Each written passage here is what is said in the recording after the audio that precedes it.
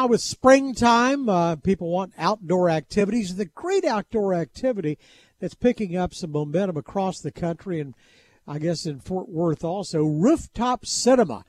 The idea is to take some underutilized parking lot, or in this case, it's the old tennis courts atop the Renaissance Worthington Terrace over in Fort Worth, and turn them into a movie theater. It's the idea of a Brit who joins us right now. Gerry Cottle joins us. He's the CEO of Rooftop Cinema. It's good to have you with us. Oh, thanks for having me. Pleasure to be here. This is a great idea, but everybody loves to go outside. But I mean, the problem is you go outside and sometimes it rains, or in the case of here in the summertime, it's bright for a long time. You've got some challenges, I guess, huh? Yeah, so Rooftop is an open air film experience, and we screen classic, cult, and recent releases. But you're absolutely right. If anything, our enemy is the weather. But the way we look at it is when it's bright and beautiful, the crowds come, and we just have to manage some of the inclement weather. But we have a policy that is really focused on the customer. You can go at any point and transfer your tickets, and we don't want anyone sitting in the rain. If it's a bit of cloud, that's okay. We do everything we can to keep the screening going because it's so important to keep people's plans ahead. But we make sure we look after you, and we always try and judge it so that you have the best experience possible. You know, it looks to me like it's the experience maybe more so than the movie. I mean, it's you're outdoors, you've got a lawn chair, you've got food trucks, and you can drink, and you can socialize, and there happens to be a movie on. Yeah, you've hit the nail on the head. I love that you sort of put it that way. Rooftop is more than a movie. If anything, it harks a bit back to the great American drive-in days. That started here in 1933. But the idea is that film lovers see it something altogether different from maybe a traditional cinema, which, we love as well. That's more about the movie. It's about, we've got great service. To your point, we have this delicious food. We have these awesome cocktails. We then have people come early. They socialize, which is unusual for cinema, right? They don't just pop in and see the movie. They'll play games. They'll talk about the movie. I'm trying to put the social and celebration back into film watching. And then you do all this, and then you sit down and watch your favorite movie on the big screen as the sun sets and the stars begin to sparkle. It's pretty magical. But you're right. It's social cinema. It's more than a movie. Yeah. And the thing is, that's great because it gets dark later and later. I've been to the UK in the summertime, and my gosh, I don't know how you guys do it there. It doesn't start getting dark until 10 o'clock at night or something. 10:30 here. Right. And here, you've got to push off, dark. Maybe one of the great enemies of outdoor cinema, of drive-in theaters, was daylight savings time. Yeah, it's true. Yeah, well, it's funny. You hit the nail on the head again with one of the reasons I obviously I love America. I've been coming here for all my life as a kid. I was very blessed to be many places with my father's traveling around. He's a circus owner. And but one of the things which was to your point, I was standing on a rooftop in England, drying out my socks. It was that wet. I had to take my socks off and wring them out.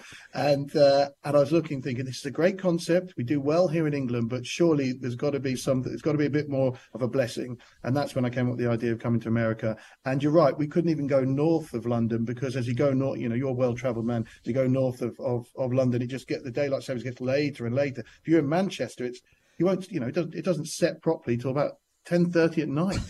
So we had no chance. So that was one of the reasons. Out of crisis comes opportunity, right? That's one of the reasons we came to the States to make sure we can have a business that actually could run well and survive. 12 months a year. Well, we're trying to roll back daylight saving time here, so maybe it'll happen. But we'll see if it stays with the later hours. Though.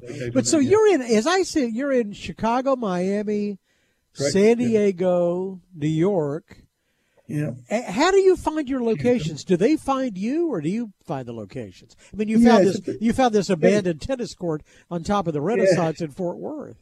Yeah, it's a bit of both. So we've got two business models. What we're looking for, we have two. We have the long-term business model, which is we're trying to, finding underutilized spaces like parking garages, which you voiced earlier, and we turn that and we take a 10-year lease. Yeah, it's money for nothing for the landlords, and also I think we're turning these underutilized spaces which are grey and kind of lost within a city centre, really making them something fantastic and a lively place to come and socialise. That's one model, and then the other model is what we call a kind of residential model, which is great people like here at the Worthington, where they have underutilized space, and we take a partnership.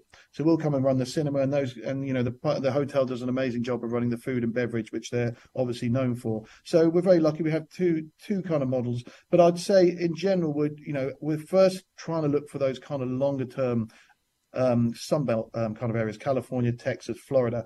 But of course, we went into Chicago last year and we found a great hotel there, but we was only open 4.5 months, but we packed them out for 4.5 months.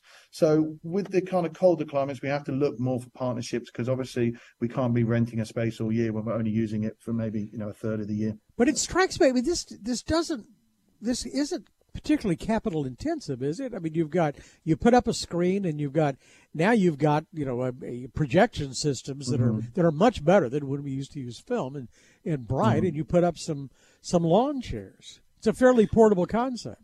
Yeah, it is a fairly portable concept. I think the difference with us, though, and one of the things I've always done from the very beginning, was we're changing the way people experience open-air cinema. We could do this cheaply. We could stick a screen up and a few chairs, but what we do, we take pride in making it the Soho House of outdoor screenings. We spend a ton of money. We'll do, $1.5 million, $2 million on a build.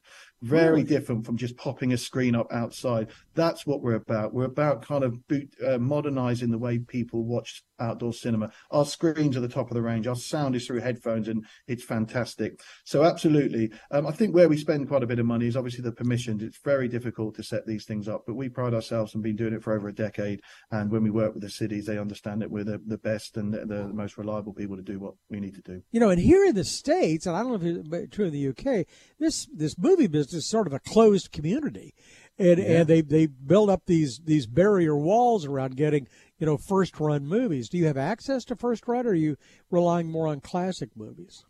Yeah, they do build up walls. And I think that's something that I hope is going to change, because we do mainly classic movies. I'd say 90%. We are starting to do new releases, but you're right. A lot of the cinemas, I think they sort of fear when we come to we can't put a rooftop above one of the big major chains. But to be honest, we drive huge footfall. We are getting 60% of our demographic is the 25 to 35 with disposable incomes. We're also driving millennials, which aren't really going to cinemas as much. They're driving millennials because we're getting great, cool content, this alternative, but also we're Instagram worthy.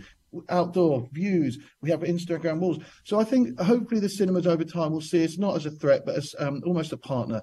People are not going to choose to go to a cinema instead of us. They're going to want to go to either one cinema to see a new release and sit and watch a movie, or they're going to come to us for more of an, like I said, more of a film experience. I think we live side by side. We drive footfall for restaurants and bars. We drive footfall for cinemas. So I hope long term they see it as an absolute something that just keeps people interested in getting off the sofa and watching film. That's the most important bit. Yeah. The escapism. And it's well thought out. I was just looking at my notes, and I'd forgotten you pass out headphones. So you've got wireless headphones. So you've got good audio. You can actually hear the movie. I mean, despite the fact that you're outside. Yeah. Well, that was a classic. Again, I use that phrase, "Out of crisis comes opportunity." We were told about a week before we opened our first venue, Gerry, we can't upset the neighbours. I thought, oh, wow, what's this going to do to my business? I scrambled around. I bought some silent disco headphones, and the very first film I played was Stand By Me. It's 89 minutes long, and I thought, if this is going to go badly wrong, I've only got to suffer for 89 minutes.